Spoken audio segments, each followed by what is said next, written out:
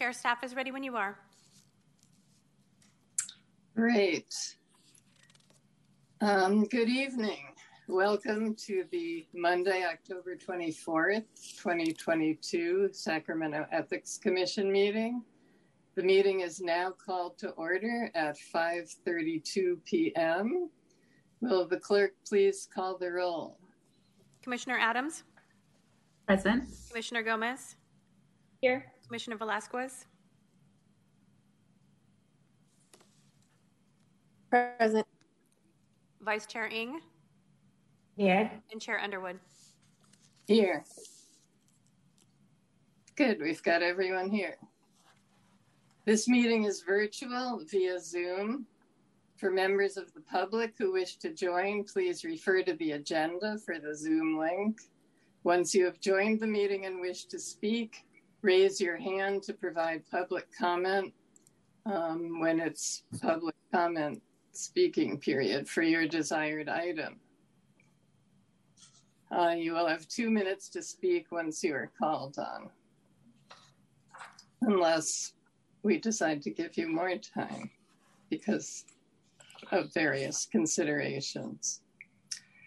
All right, our first business today is approval of the consent calendar. The consent calendar consists of the meeting minutes, the complaint log, and the follow-up log. And I do see that we have received a written comment on the complaint log. So I'm not sure what to do with that exactly. It's from John Doe.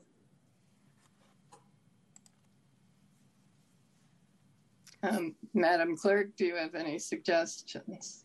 So I believe the content of the comment was that their complaint was not on the log, and that's accurate. I received an additional complaint after the posting of our agenda, which will be on your next log.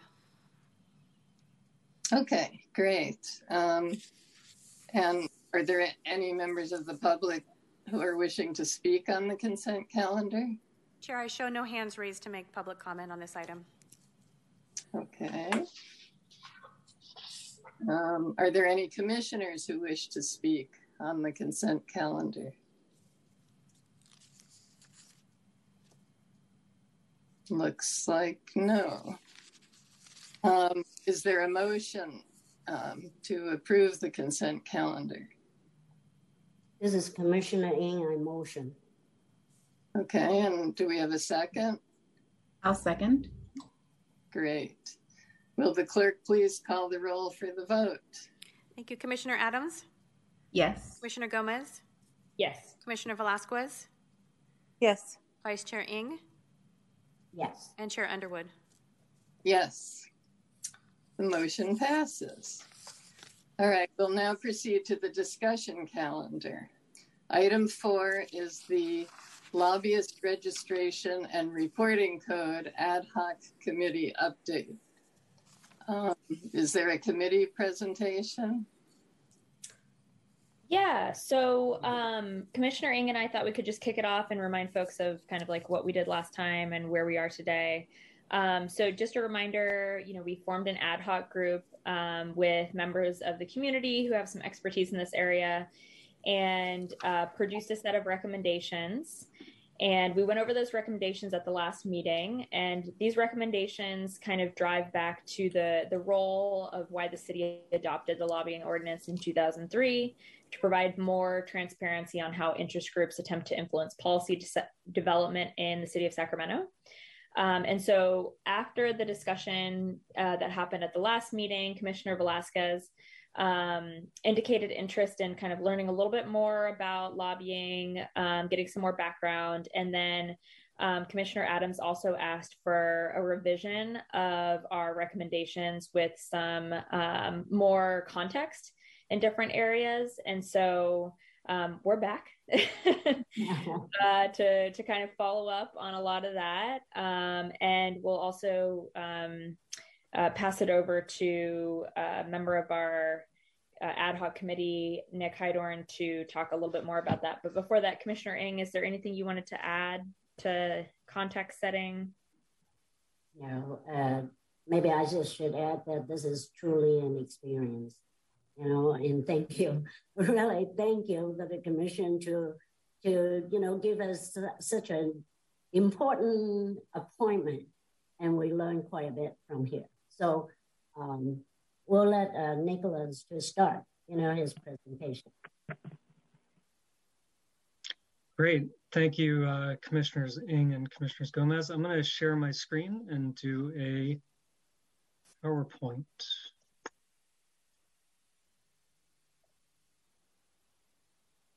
Let me know, do you guys see my PowerPoint?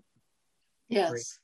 Okay, thank you. So for the benefit of the public, as well as kind of a refresher of what we're proposing, and to provide a little bit more context, we're gonna kind of go over what current law is, as well as the proposal. It's in shorter form than the last presentation, so for members of the public who want even more information, I recommend you go back to the last meeting and watch that presentation. But in a more abbreviated form, we're gonna go through what current law is and what the proposed changes are. So just as kind of place setting, Sacramento's had a lobbying ordinance for, I believe, about 30 years. And the question is, why do we regulate lobbying? There are a number of reasons. The first is obviously transparency. The lobbying ordinance declares that the public has a right to know what type of lobbying is going on in the city, and that helps the public to understand what are the sources of influence within the city and what can be important contributors to policymaking.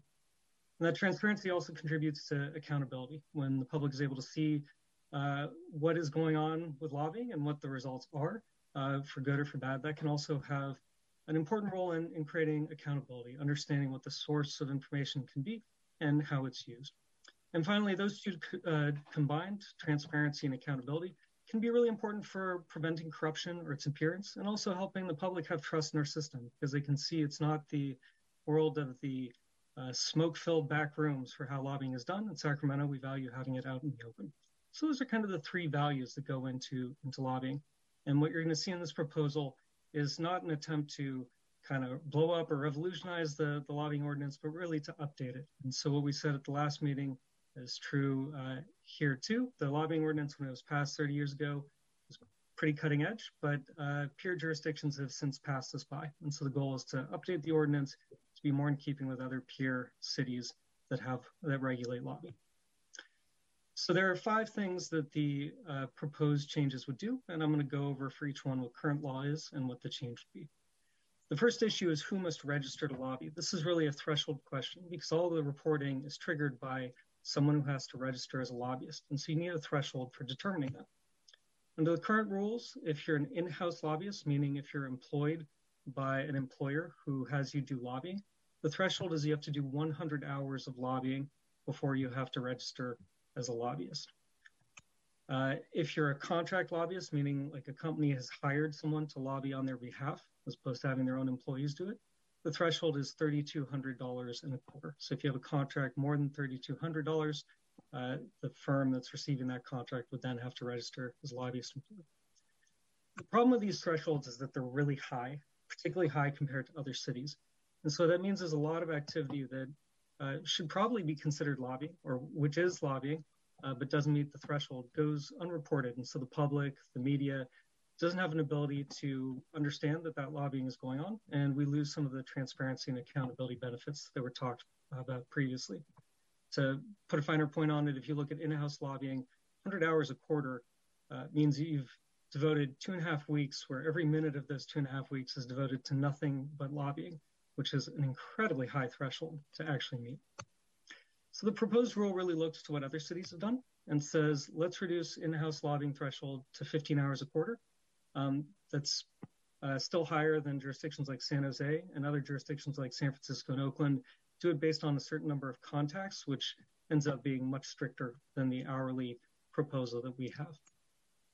The other thing is to reduce the contract amount from $3,200 to $1,500. That's about in the middle of some of the peer jurisdictions that we looked at, but is still higher than, for example, Oakland, San Francisco, and Berkeley that have a contract threshold of $1,000 or less to trigger lobbying registration.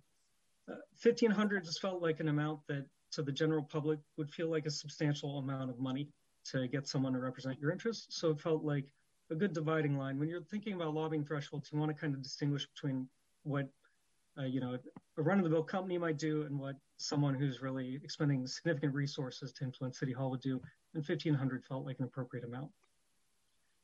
Once you have someone who's required to register as lobbyist, then the reporting requirements kick in, and the question would be what needs to be reported.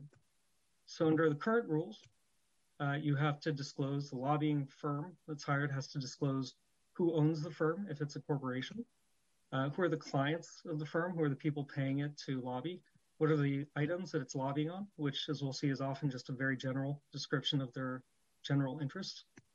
And then the one thing relating to kind of what activity the lobbying firm is doing is campaign contributions. If the lobbying firm gives contributions, or if a client gives a contribution, but at the behest of the lobbying firm, meaning if the lobbying firm goes to its client, so it goes to company ABC that hired them to lobby and says, company ABC, I want you to make a campaign donation. In that situation, they would have to also report their client's contribution. But if company ABC gives a contribution and the lobbyist didn't ask them to, they don't have to report it. So those are the main items of reporting that we have currently. Now, the potential problem with this, or at least something that could be improved with this, is it means that a significant amount of lobbying activity and spending is simply not being reported at all, especially when you compare it, for example, what the state requires reporting. So a lot of the context of lobbying, which is really what is often most useful to the public, is getting lost. So before we go into our proposals, let me show you a little bit what those forms look like, so you can get a sense of what these forms look like where you are a member of the public to pull it out. So these reports are filed quarterly, so you indicate the quarter that you're filing for. You'll have the name of the lobbying firm, the name of the person doing the filing, and their contact information. You'll see there the black rectangle at the bottom is where this particular firm has listed all the owners. Now, I blacked this out because I didn't want to call out any particular lobbying client, but none of this is redacted if you were to actually go and look up the forms. I just want to show this generally, so I didn't want any particular person to feel like I was singling them out. And so this is the actual report that the lobbying firm would give of one of their clients. And so this tells you the name of the client, contact information for the client. And then you'll see that second to last items of legislative or administrative action the lobbyist is seeking to influence on behalf of the client. In this case, this client said land use matters. So it can be a little general. Sometimes they may actually indicate proposed resolution based on like an item number on an agenda, but often looking at these, it's pretty general, or maybe they'll identify it with an address, for example. Then the last bit that I blacked out just has the name of the individual lobbyists who work for the lobbying firm. And finally, the only kind of substantive thing of what the firm is what a firm may be doing to try and curry favor with an elected official is campaign contributions. So if the lobbying firm gives a contribution, or if one of their clients at the behest of the lobbying firm gives a contribution, that'll be reported on the form as well. So going back to the proposal, we think what this is missing is a lot of information about kind of the magnitude of lobbying. So what you don't get from these reports, for example, is someone who spends $3,200 lobbying has essentially the same form as someone who spends $150,000 lobbying. Obviously, to the public, there's a big difference in the amount of firepower you're bringing to bear if you're only spending a few grand versus tens or hundreds of thousands of dollars. And so understanding the amount of the contract is traditionally disclosed, and it should be disclosed because it gives that important context.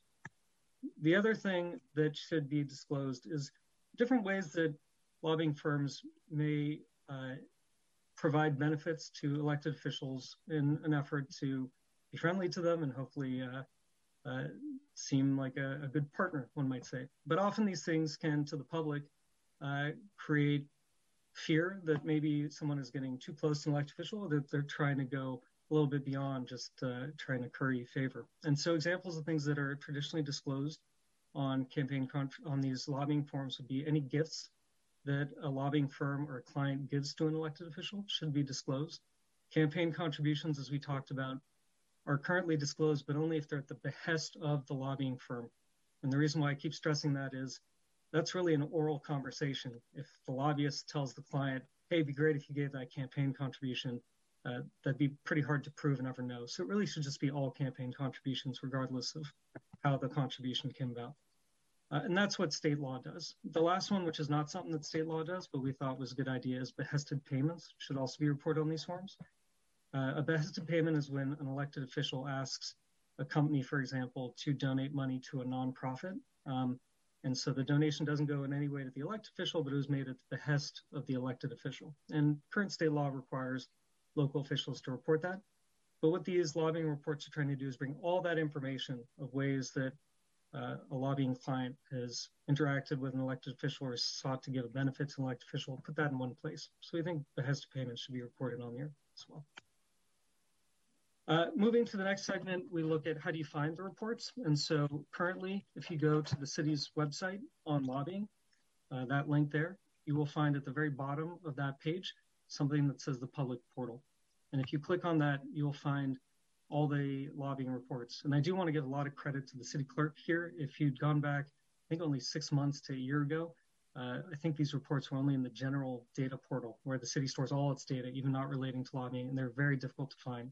So this is much easier because it's nothing but lobbying reports. But to illustrate a few of the things that we'll talk about next, if you want to find a report, you've got search by filer name in the top. That's the name of the lobbying firm.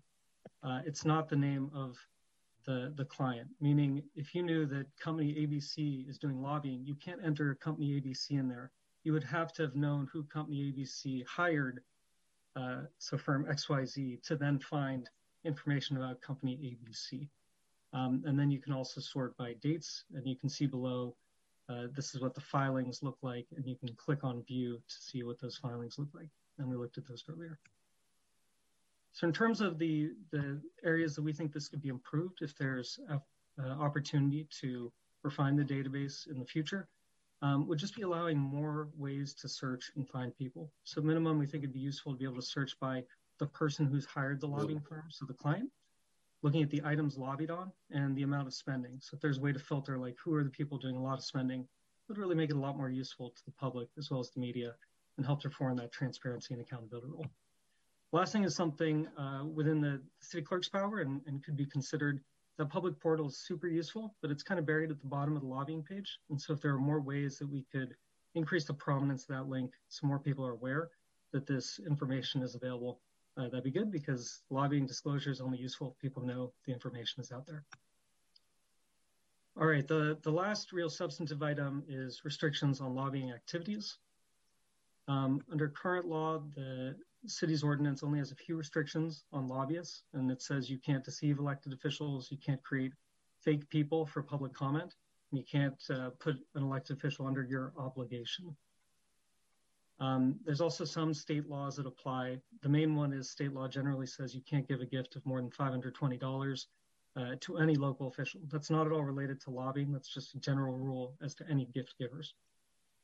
The potential problem with this is a lot of other local ordinances and state law go further to try and prevent any appearance that lobbying firms or lobbyists have actually put elected officials under either they're not really under their obligation, but that if they've curried the favor of an elected official or maybe create the appearance of undue influence. And so they try and create stronger barriers to gifts and campaign donations just from the lobbyists and the lobbying firms, not the companies hiring them, but the people who do the day-to-day talking to elected officials, because really what lobbyists should be selling is their ability to make persuasive arguments, provide good information that leads to good decision-making. They shouldn't be selling the fact that they've got really good access because they give campaign contributions. And so the proposed change here is just to follow what state law does for state lobbying. And state law says lobbyists should be limited to gifts of $10 a month. Worth noting, some other local governments go further, like San Francisco just bans all lobbyist gifts. And in terms of campaign contributions, state law prohibits state lobbyists from giving campaign contributions to state elected officials. And that felt like a good rule for local as well. The last item for the proposal, to wrap it up, is just looking at the Ethics Commission's role. Under current law, the Ethics Commission, this body, is supposed to enforce the lobbying ordinance. It's expressly enumerated in your charge. But there's a separate provision that says the Ethics Commission can only impose penalties on certain people, and it lists a long list of people, but it doesn't include lobbyists, lobbyist employers, lobbying firms. So there's potentially some ambiguity as to whether you can actually enforce this ordinance against the only person it could be enforced against. So here, this is just clarifying that your authority would extend to them. In terms of next steps, what this ad hoc committee has proposed, you've got the letter in your packet. The ad hoc committee recommends that this body adopt those recommendations that I just laid out and send the attached letter to the City Council. And the request of the City Council is highlighted there, but essentially it asks that the City Council refer the proposal to Law and Legislation Committee to draft an ordinance, bring back to the Council, hopefully for adoption. So with that, I'll leave it open to questions and turn it over to Commissioner Ng and Gomez to finish out any remainder of the presentation. Thank you.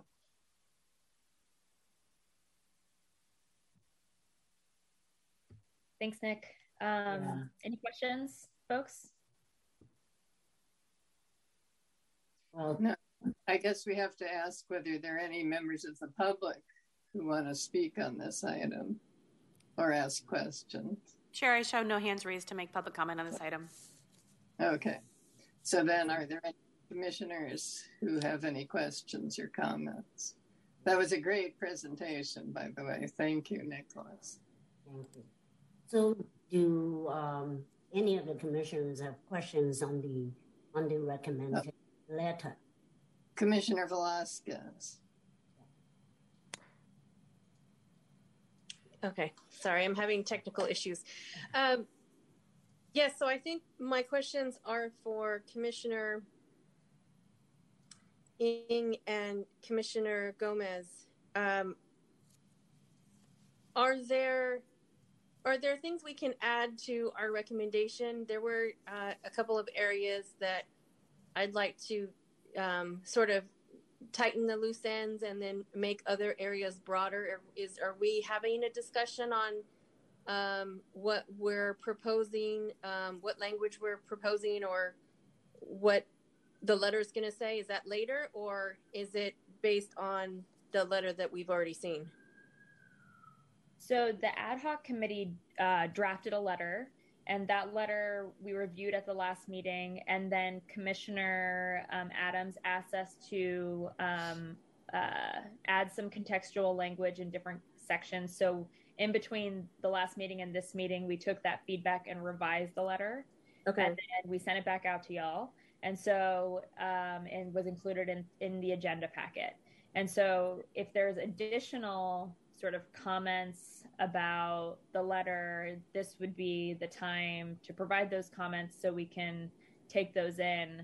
My hope would be that if you feel good about the spirit of the letter, like that we're not sort of splicing too many letters on it, like if you know what I mean. But if there's big things that you feel like we're not getting, definitely want to incorporate folks' feedback. Okay. So yeah, there's a few things, but I leave it up to you. It's not anything very specific. I would just, in some of the verbiage, we said, as far as the amount, the reporting requirements for if they get paid this amount or that amount, I'd be interested in starting that paid amount even less than what it already says. I know some of the counties had said 1,000, some said 2,500, but I would be interested in even lowering that as far as reporting requirements. But I leave that up to you guys as well. I'm not vastly knowledgeable on lobbying. I don't know if we bring it down too low, then it makes more of a nuisance than anything else. But in just for the sake of transparency, the other is. Can I comment on that one really quick before you go to the next one? Okay, so just so you have a sense of our discussion during the ad hoc committee. So we discussed each of those sort of amounts and came to amount that felt like it meets the spirit of what we're trying to do, but also feels like it has the largest likelihood of being able to move forward within the city council. Okay, got it. So it's just in a reasonable kind of a mark that you made. Okay. The other is, we talk about reporting amounts paid, gifts, contributions, but is is it possible to add that any and all forms of gifts and contributions? I feel like I'd hate for there to be a loophole or a misunderstanding that, you know, we weren't specific enough, including if by contributions, maybe it's not a campaign directly related to what the lobbyist is being paid to do, but maybe something else that they're working on. You know, those sort of close those other loopholes, and just thinking about how, you know, I know other people think. So, you know, if you're a lobbyist and I'm paying you, and there's, you know, hey, you know what, I'm working on this other thing, doesn't have anything to do with you. Cool if you know, we can add something like that. Again, I'm not knowledgeable. If that's something we could do, that would be great. So let's think about that language. And Nick, I'm not sure if you have any thoughts on this, because that is like a kind of a language piece around making sure that section sort of like encompasses the different types of benefits, I guess, that folks could get. I would think it's probably pretty consistent with what the state regulations are for lobbying, and that, you know, what the way you've got it now is pretty clear. But maybe Nick, you can address that. Well, maybe we can hear from Commissioner Adams. What's your thought? Because you're pretty well into this too. I would be open to hear what Nick have to say, but from my understanding, you know, sort of this would cover any type of quid pro quos that would come out of it. So even if it isn't something directly related, it would still be a benefit. So it would be covered. But, you know, I will, as others, defer to Nick if he wants to comment on that. Yeah. Those are usually the main categories. So I think those are probably good. What you might consider is, in some cases, the State Fair Political Practices Commission for lobbying. I'm pretty sure the state code says that the commission can adopt other regulations to further transparency relating to lobbying filings in these general areas. So it could be that maybe you could adopt some kind of catch-all language that with regulations you guys can specify or fine-tune these requirements. But that was the only thing that immediately came to mind through that comment. I would think, as Commissioner Gomez said about the other issue, that the way it is now is probably the best way to present it to the city council. Because remember, we're not the final say on this. We're just presenting it to the council and saying, this is what we think you should do. And I think it's in a good place where it is right now for doing that. And that we don't want to start adding all kinds of little additional details that then they're going to, you know, maybe have trouble with. Do they ever, do they just shoot things down, or do they come back with revisions? Maybe Mindy can answer that, right? So the process, any new ordinance of the city goes through our Law and Legislation Committee. So they would weigh in on it. They might make some modifications, and they could say, no, thank you. And so they could say this is a great idea and this is not, but they would also take that into consideration and review the work that the commission has done. Okay, thank you. So yeah, going back, it'd be great if we can add some things. I would think that the council, if they didn't like certain areas, they can, you know, scratch that off, veto parts of it, come back with the revision. But you know, whatever you know is best. Yeah, I just want to make sure that if we're going to propose a change that should kind of close it sort of for transparency and all that we put enough in there to make it effective. Yeah, I definitely hear you. being a part of the ad hoc group and the amount of analysis that was done to compare what we're looking at with many other cities and the state, and looking at the current work, I think that this is a really good recommendation. Is there always something that could change with it? For sure. But this has been in the works for years, actually, because they brought this up during COVID. And so I think that my recommendation is that we move forward with a really good work product, and that we hope that, you know, Law and Ledge and the council look at that. And we should look at it again in a year, and consider other changes to it and how we might update it. So I don't think that this is like we should really be looking at this stuff regularly anyway. Okay. Because policy, you know, to me, policy is policy, and the recommendation of the letter, if we are too straight or too stringent, may get counter effect. So I agree with Commissioner Gomez, and I encourage the commission to move this forward today. Okay. Anything else? Okay, as I understand it, we have to, I don't know if we have to make two separate things. We have to receive and file the activities of the ad hoc committee, and then we have to pass a motion. So, Chair, one motion is appropriate for the whole recommendation. Okay. All right. So would you like to make a motion to receive and file the committee report and forward the recommendations to the City Council? To refer the recommendations to the Law and Legislation Committee for review, just to be clear about what we're asking. And then, then we would request the Law and Ledge Committee to bring the draft ordinance for council to consider and adopt. Okay, so that's your motion. Yes. Do we have a second? I'll second. Okay. Great. Any more discussion? I think we've already discussed.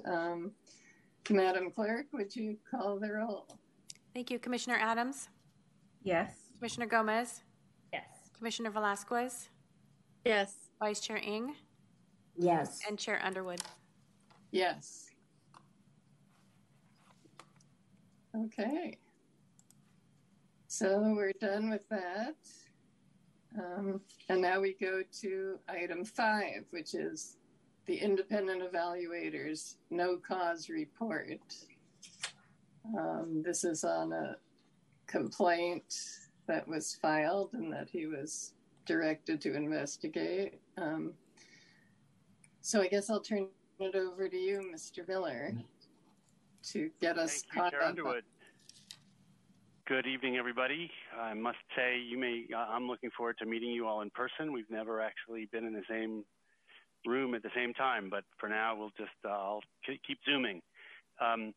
The complaint you have before you, the report, I should say, on the complaint before you, focuses on state conflict of interest laws in the Political Reform Act, which are incorporated by reference into the municipal code within this commission's jurisdiction.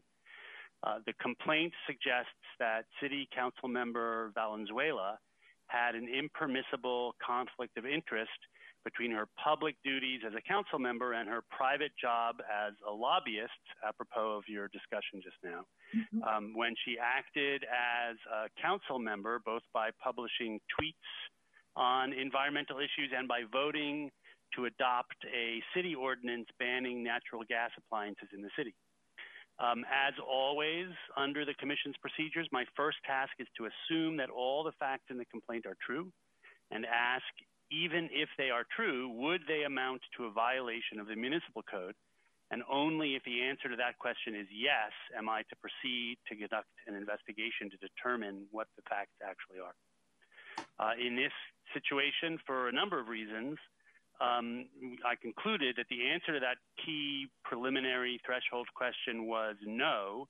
And so we didn't conduct an investigation and instead prepared the report that's before you this evening.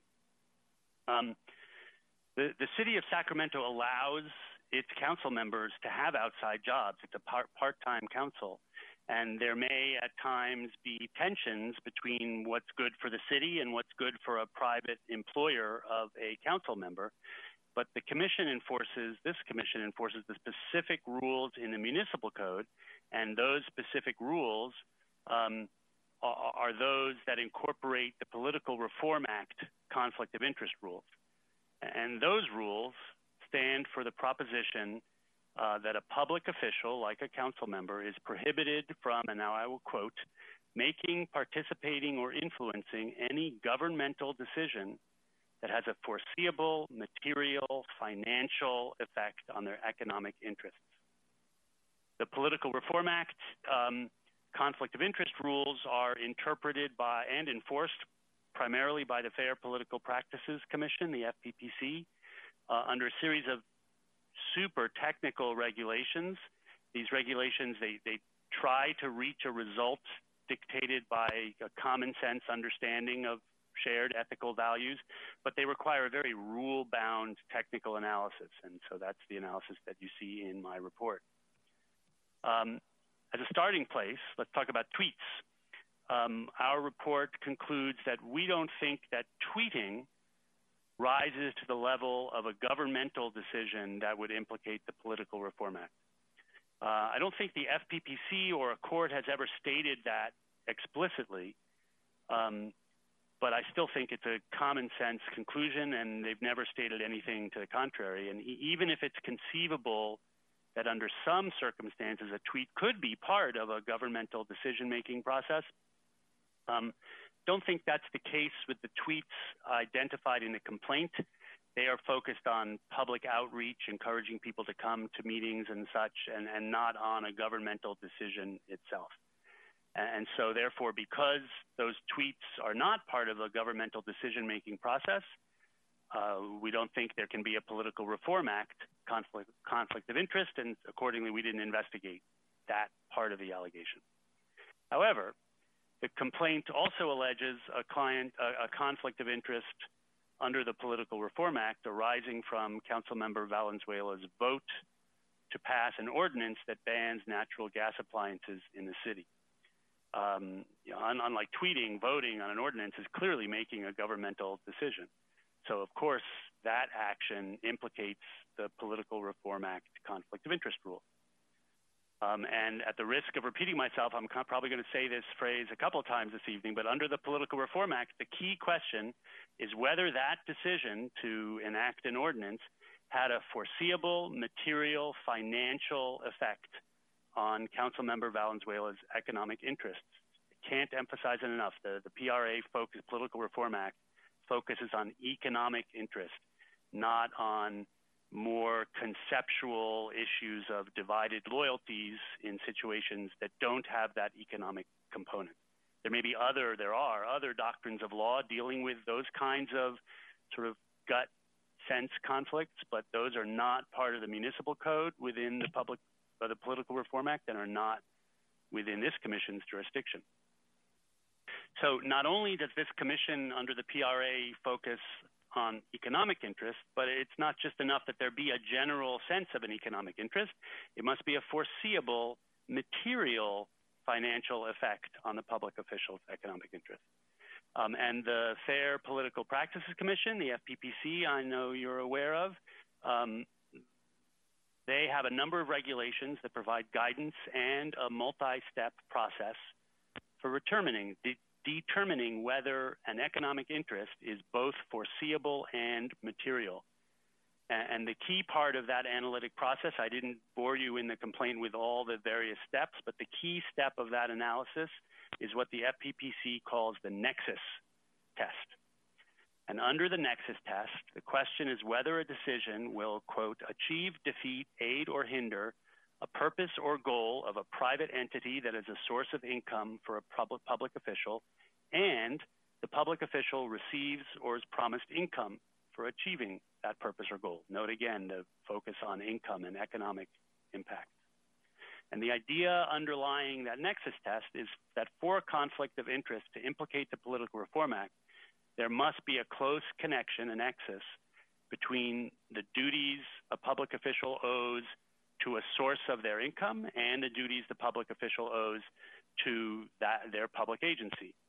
And our report goes into that analysis in some detail and comes up with a number of reasons based on FPPC advice and guidance why we don't think the facts in the complaint suggest a nexus that at least the FPPC would take notice of in interpreting its rules.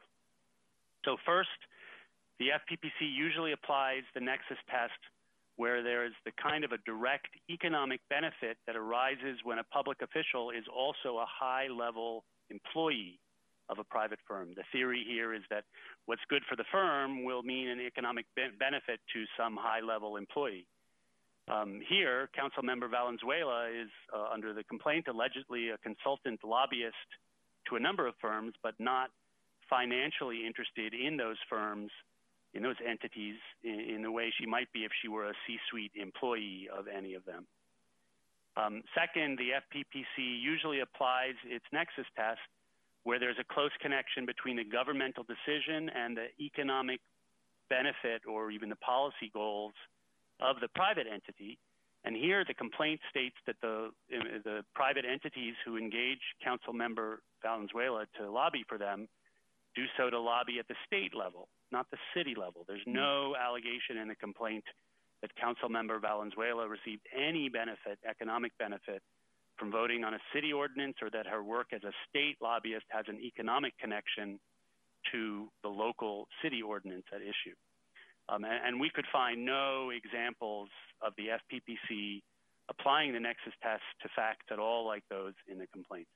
And so, therefore, even assuming that the facts of the complaint are all true, we don't think they add up to a reasonably foreseeable material financial impact that would create an impermissible conflict of interest under the Political Reform Act and therefore the Municipal Code. So we didn't investigate any further and instead filed the report you see before you. Just in closing, I just want to mention I'm super cognizant that in the past I've filed these no-cause reports, and the Commission in its wisdom has determined to go forward and investigate further.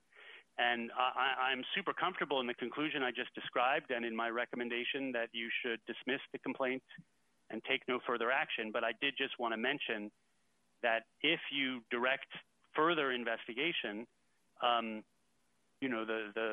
facts that I would gather, I would apply to the Political Reform Act using my best sense of how the FPPC would apply those facts to its rules, because this is not a case where the Municipal Code is directly implicated. It's all a state law issue. And so therefore you may decide it might be more efficient, if you want to conduct an investigation, to refer this to the FPPC as allowed in your procedures, or even ask the FPPC for an advisory opinion based on the facts in the complaint. And so I presented that in my report as an alternative.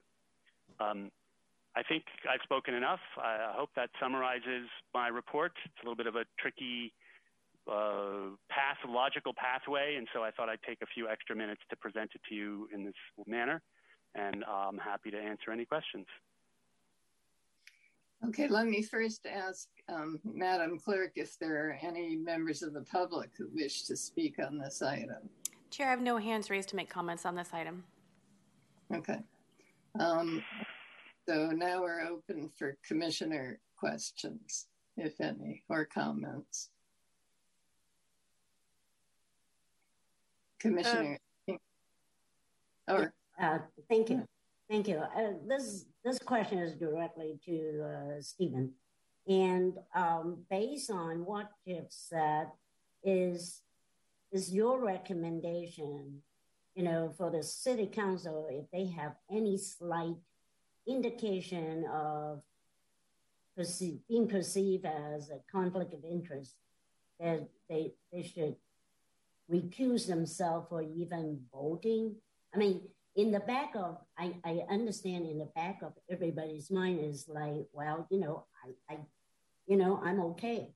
But what's the, I mean, in the real circumstances, should they or should they not? Because there's so many issues, issues in the city or come forth before the city council members has a lot to do with, like their profession. So if I understand your question, I'm not sure I would presume to tell the council members what they should do, but, all council members receive ethics training required by state law. They also have access to your super city attorney who can provide them with guidance. The FPPC can provide advisory opinions to council members who feel that they would like such an opinion through the city attorney. And, everybody has their own ethical compass that they follow that in some cases goes beyond what the rules are. In some cases, they just follow the rules.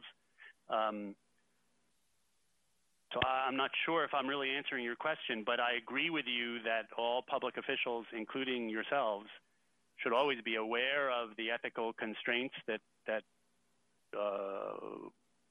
arise in your day-to-day life and you're carrying out of your public duties, and you need to pay attention to them under state law. Right. I think that's what I wanted to hear, because that's what, we as a official, and speaking on behalf of the city, yes, we all should be aware. That's just my opinion. Commissioner Adams. I have a few comments. I'll start with one that is, I would say, more of a comment to the city clerk regarding the form. And, just looking at the form and some of the information that was presented, it looked like the initial complaint, the form did not allow for the full complaint to be viewed. So just if there's something that can be done so that the forms can expand, if there will be information that is beyond. I do appreciate that, the complainant did respond with the information provided, but if there's just something that is a little bit more intuitive that can be changed on the form so that that follow-up is not necessary and that the person can provide the full information on the initial form. My second comment is with regards to sort of the comment that the independent evaluator made with regards to tweeting. And while, I know that tweets have evolved since the Twitter has come around.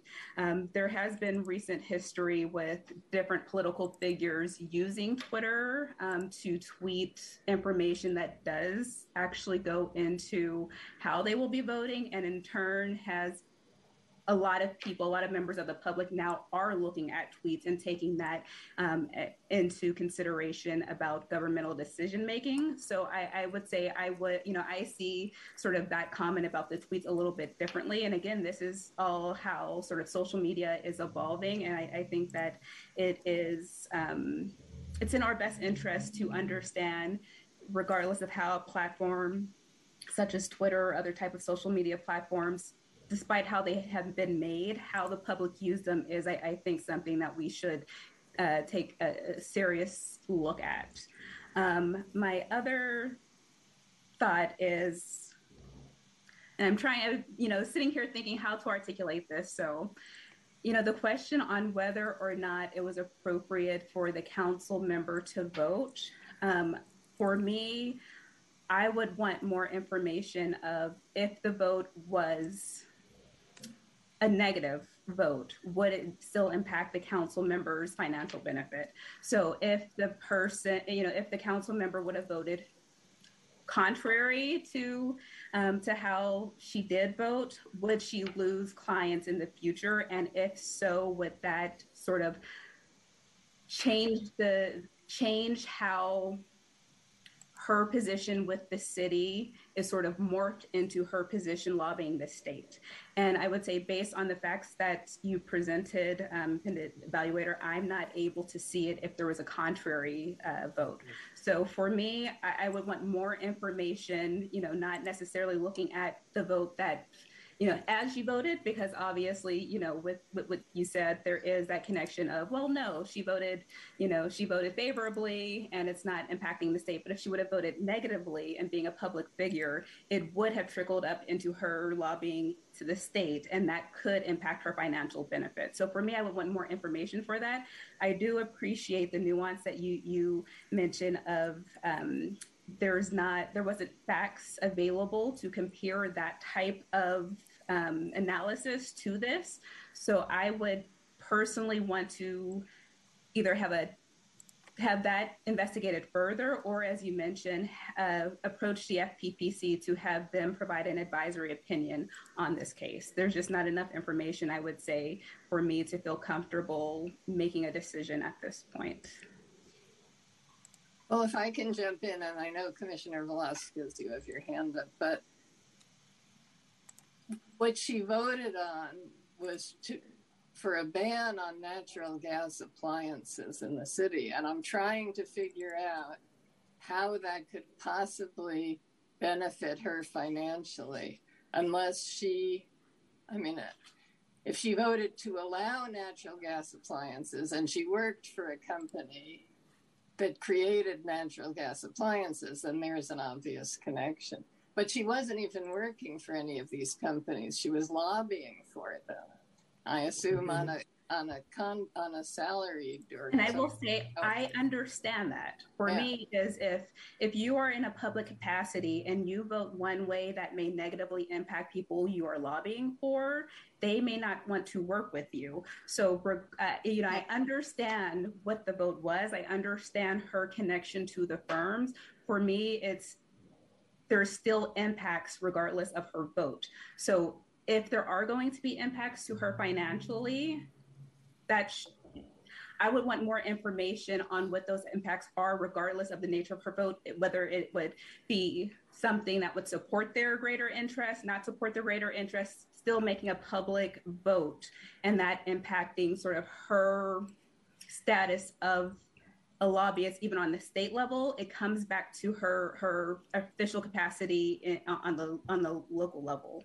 I'm not sure if trying to read facial expressions, I'm not sure if that makes sense, but for me, there is still the person's name and the reputation is still attached to it. So there is going to be some sway. I would just want more information about what that sway would be and whether or not it would have been more appropriate for her to have recused herself because of that sway, even if it was not, I would say, directly. There's still that indirect impact, and that is what I am interested in knowing more about. Okay, Commissioner Velasquez. Oh, wait, Mr. Miller, did you want to respond specifically to Commissioner Adams? I did, but I don't need to. If you would like to call on Commissioner Vasquez, I, of course, don't want to step on those toes. But I did have a response to Commissioner Adams. Well, Commissioner Velasquez, do you want to jump in now, or do you want to hear what Mr. Miller has to say first? Yeah, fine. I'll jump in now. I don't really have any questions. It's just a comment. It sounds like, and coming from a civil service employee, there are documents that we signed that we be aware of our representation as a civil service employee and decisions that we make at work and also in our personal lives and how that can be perceived. I know we've talked about this sort of thing before, where if you're in some type of political spotlight, you need to be very careful with your choices. I think that's mostly what this is, and that Councilmember Valenzuela still has the right to her opinion. I don't see anything where this was a immediate, foreseeable impact on her financial, economic future. So that's just my opinion on this. I really don't have any questions. Okay, Mr. Miller. Sure. So, Commissioner Adams, I appreciate your comments. I think it's a good indication of what I said, is that everybody has their own sort of way of guiding, their ethical compass that guides them through this. And certainly I appreciate your point of view. I think the way the FPPC might react to your comment is that the question of whether acting to vote yes or no would impact the entity's desire to engage her in the future has to do with whether the financial impact is reasonably foreseeable. And the nexus test has to do with assuming that it's reasonably foreseeable, is the financial impact material? And perhaps should have gone into more detail in my report, but we just sort of assumed, for the sake of argument, even if there were a reasonably foreseeable financial impact, the question under the nexus test is whether that impact would be material or not. So that's my only response to you is that I think as I understood your comment, you're focusing on the foreseeability part of the FPPC's test, and the nexus test is the materiality issue. That's my comment. Okay, Madam Clerk, you've got your hand up. Thank you. Commissioner Adams also directed a question towards me, and the website has been updated, so there is no character limit on the complaint form. Thank you, Clerk. Okay, Commissioner Gomez. I guess I didn't raise my hand because felt like I didn't have an enormous amount to say, but following Commissioner Velasquez's comments, I agree with Commissioner Velasquez in that I guess I agree with the Stephen Miller's recommendations on the evaluation, and following kind of like that follow-up comment on the nexus piece. I think that you can, I don't know, I just feel like you can always stretch to make connections. Like if most of the council members are homeowners, so do they not vote on anything that has to do with land in the city of Sacramento? Maybe that's not a good example, but I do feel like you can always point up towards folks having some level of connection to a lot of the work that the city council is moving forward. And I just didn't feel like the connection here was following the guidance that was outlined. That's all. Commissioner Adams. Yeah, this is in response to independent evaluator. I do appreciate, keeping the reports, I would say, brief and to the point, to the items that I would say are most relevant to your conclusions. You did mention that you didn't necessarily go into details. I will say, I work in policy. I'm a big legal nerd. I like the details. And for me, without having the details there, I'm not able to see the whole story. So, I would say maybe for future reports, please go into detail. I think those details are important, even if they will aid into drawing the same conclusion, but those details are important. And more importantly, under the sort of belief in keeping this as open and transparent, particularly to, commissioners, other members of the public, having that detail, I think, is very practical. So just, this is not necessarily a comment on this, but, maybe in the future reports, please be as detailed as possible. Great. That's helpful direction. Thank you. Okay. Anything else?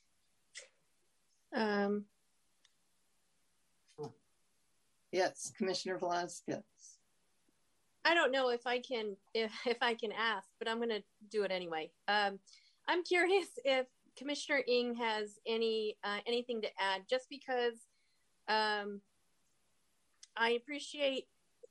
can appreciate when you need more information and you're not comfortable with making a decision. So I would be in support of Commissioner Adams if she felt like you needed more information. I would be totally fine with it moving forward with that. Even given the stance that I'm in, I feel like, if you need more information, then you need more information. I think whatever you need to make your decision. So I'm kind of curious what Commissioner Ng, how she feels. Personally, and thanks for asking. Personally, the only questions I have is when the persons do the voting, and as a public official, even, you know, in our capacity in boards and commissions, even in my other, you know, outside organization, we all understand if there's the slightest conflict of interest, we will recuse ourselves from that. But of course, there's always moments that you also rely on your colleague, you know, and or the, you know, there's legal counsel to be there. So I know we cannot talk to each other, but as Chair Underwood said too, we all are, you know, individuals. We all understand. We should all understand this. We went through the training, but this is just a slight theory to me personally. It's just maybe just a slip up. So it all happened. But I honestly, I don't see any financial gain, you know, from just approving this or to even cast for a vote. I don't see that. So I'm okay with it. Yeah, I mean, I don't see how voting to ban natural gas appliances in the city, I mean, I've been trying to think how that could possibly have a material financial impact on her. And I just do not. I maybe I don't have enough of an imagination, but I cannot see how that could. But so I don't think this was a slip up. I think she, you know, probably thought about, or who knows what she thought, but one could give it serious thought and come to the conclusion that there's no conflict of interest. Yeah. And that may be what she did. Yes. And so, point, Chair, and it's true because we all, you know, at the very moment, you know, that's a split decision whether we want to or we don't. Sometimes it's just that moment. Instead of saying, I recuse myself because you don't see it, but then afterward you see it, you know, it happened. But I think what at least what I'm saying is that it's not I don't see it. So yeah. I don't know. I'm maybe, you know, I don't speak for Councilmember Valenzuela, but yeah. So what we need to do is, first of all, we need to make a motion to receive the independent evaluator's report. And that could just be a separate motion, or we could combine it with the other. And then the second thing would be either a motion to adopt his report and dismiss the complaint, or to refer it to the FPPC, or the third thing he suggests in a footnote is that the city attorney could seek written advice from the FPPC as to the possible existence of a prohibited conflict. So I suppose we could refer it to the city attorney to talk to the FPPC. Or we could just refer the complaint to the FPPC if we don't want to dismiss the complaint and, you know, follow his recommendations. So, Chair, I do have one member of the public with their hand raised to make public comments. Oh, okay. Would you like to take that now? Sure. So it's a phone number, last four digits, 9211, if you'll unmute. Yes, this is Lambert Davis of To the Bay and Back Cheesecakes, and I'm trying to understand when I hear conflict of interest, something that I've been studying for a while, based upon what I'm hearing tonight. There should be a conflict of interest of any city official that is on a PBID board of directors. As a person who's supported by the millennials, I have a tremendous millennial following all over the city, and they brought that to my attention. that the P-bids in Sacramento have city officials. Most of them are from the city manager's office, including the city manager, are members of the board of directors of the P-bid. Now, if that's not a conflict of interest, from what I just heard, I'd like to hear the person who called herself a political nerd or whatever that term was. I'd like to find out why that's not a conflict of interest when you're talking about something pertaining to City Councilwoman Valenzuela. You don't have to answer it if you can answer it, but that was brought to my attention recently. Thank you. Thank you for your comments. Chair, I have no more speakers. Okay, to the member of the public, you used a term that sounded to me like P-bid. Public Business Information District. I was completely at a loss as to what that meant. So now I'm confused about what his point was. But I don't think it related to this topic. I mean, it's true. I think many council members sit on P-bids, but I generally, that relates to conflicts of interest. I think they have to, though. I think they're assigned to, Mindy would be able to tell us. Yeah. But I don't know how that ties back to this case specifically. Yeah, the comments were not related to the item at hand. Okay. All right, so we're back to figuring out what our vote is going to be. I mean, Madam Chair, so if you're ready to vote, I'll make the motion to for recommendation 1 is to receive Mr. Miller's report, and that's it. If we don't see any more, if we don't need more discussion, I just make a motion to receive Mr. Miller's no-cost report. So are you making a motion to adopt it also? Yeah. To adopt it and to receive and adopt the report. Okay. I second that. Okay. Madam Clerk. Thank you, Chair, and I will reiterate that motion. So the motion was to receive the independent evaluator's no-cause report and adopting the evaluator's no-cause report and the findings therein and dismissing the complaint and closing the file in this matter without further action. Is that accurate? Correct. Thank you. Commissioner Adams? No. Commissioner Gomez? Yes. Commissioner Velasquez? Yes.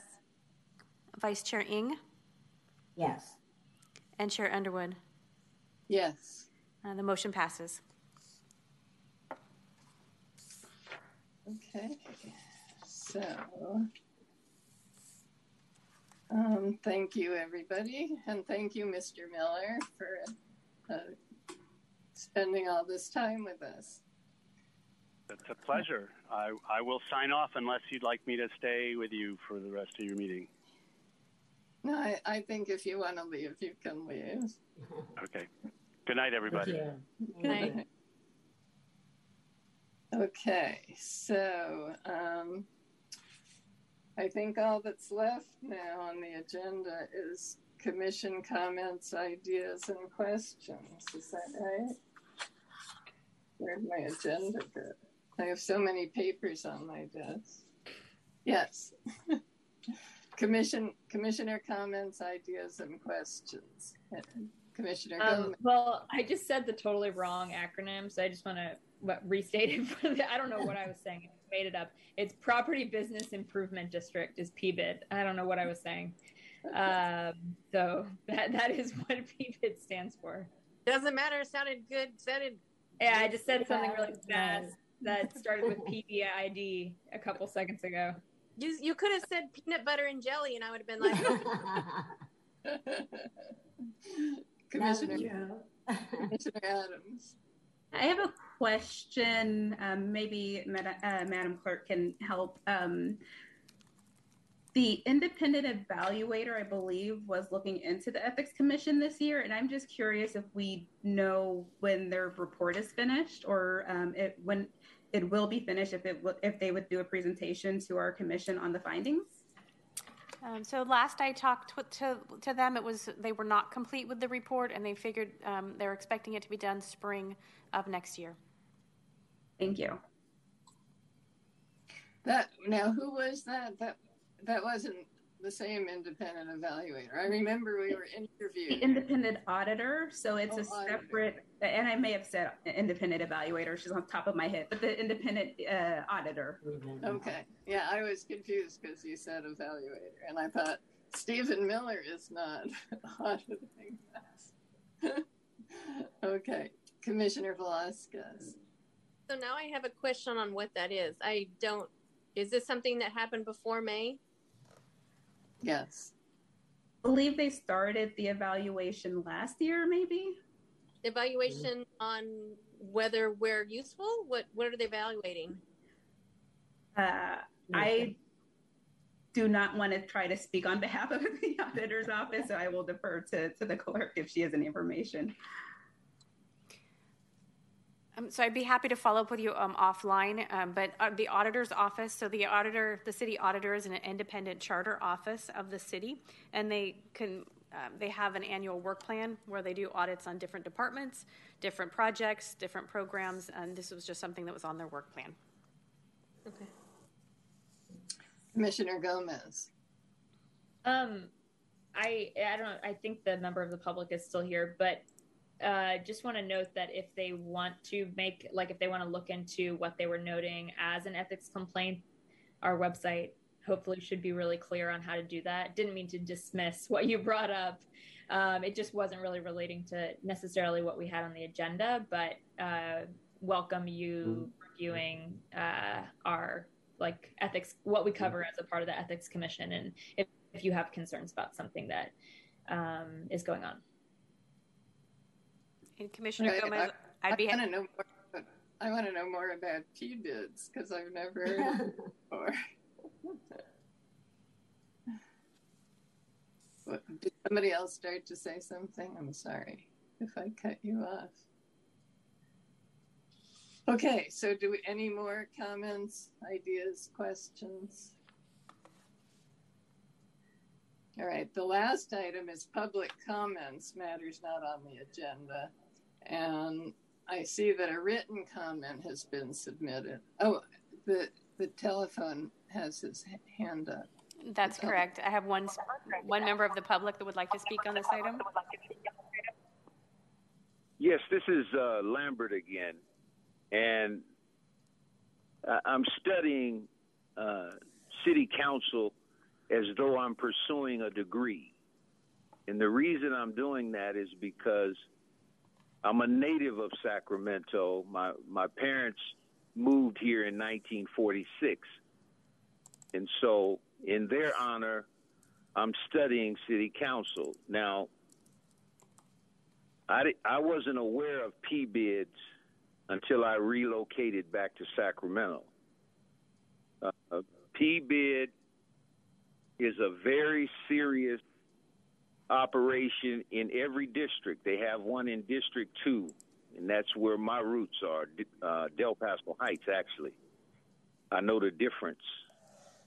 And to me, it's an ethical conflict to have members of the city, and I'm not sure about the city council members are part of a P-bid, but I know there's members of the city, of the city manager's office that are members. I think that's a tremendous ethical violation because if you're not benefiting from a P-bid, and Del Paso Heights does not, nor Sacramento does, then those officials that are on that board of directors can guide monies to that P-bid, and people and organizations in parts of D2 would not benefit. District 2 has 23 communities. I've never heard of that, which means it's tremendously gerrymandered. And so, of course, I'm going to study the ethics of that. and I'm glad that I was able to participate because I'm a tremendous fan of the city clerk, because I think she's very Thank you for your comments. Your time competent. is complete. Will you make your final comment, please? Yes, I will be studying the ethics of PBID. Thank you for your comments. And Chair, if I may, I would be happy to follow up with Mr. Davis offline regarding the Ethics Commission. That would be great. And if he later wants to bring something to our commission, that would be fine. We can get him agendized. All right. The last item is public comments, matters not on the agenda. And there is this written comment that has been submitted by John Doe, presumably the same John Doe who submitted the other comment. It says, you've probably all seen it, it says, I would suggest that you examine the clerk's practices regarding this process a bit more regularly. So I'm not even sure what John Doe means by that, but there it is. Maybe it relates back to his earlier comment about how assuming it's the same John Doe, there could be more than one John Doe, his complaint that his item was not on the complaint log.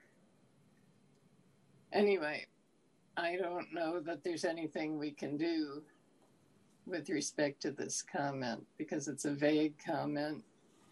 He submitted it anonymously, and we don't even know what practices he wants us to examine.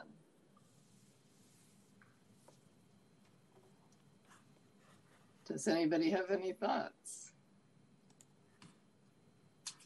And I think your comments are good because if they're listening, then they know to maybe circle back and get a little bit more specific if they want any follow-up around any of those areas.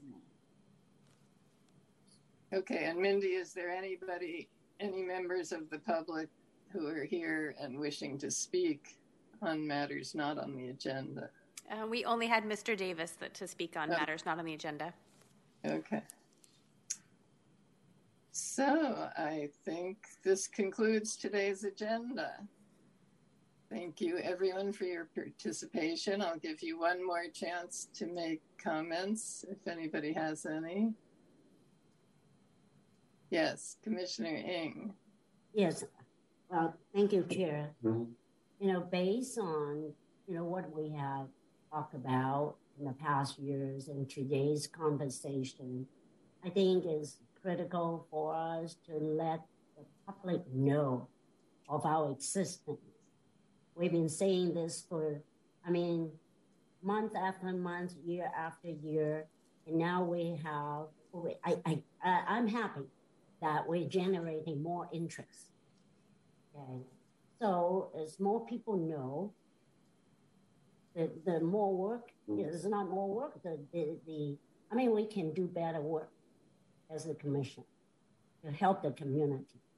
So, again, I don't know how we can pass the information out, and I know the city clerk's office is doing it. So maybe we can have the city clerk, give us an update about this information sharing outside of this commission.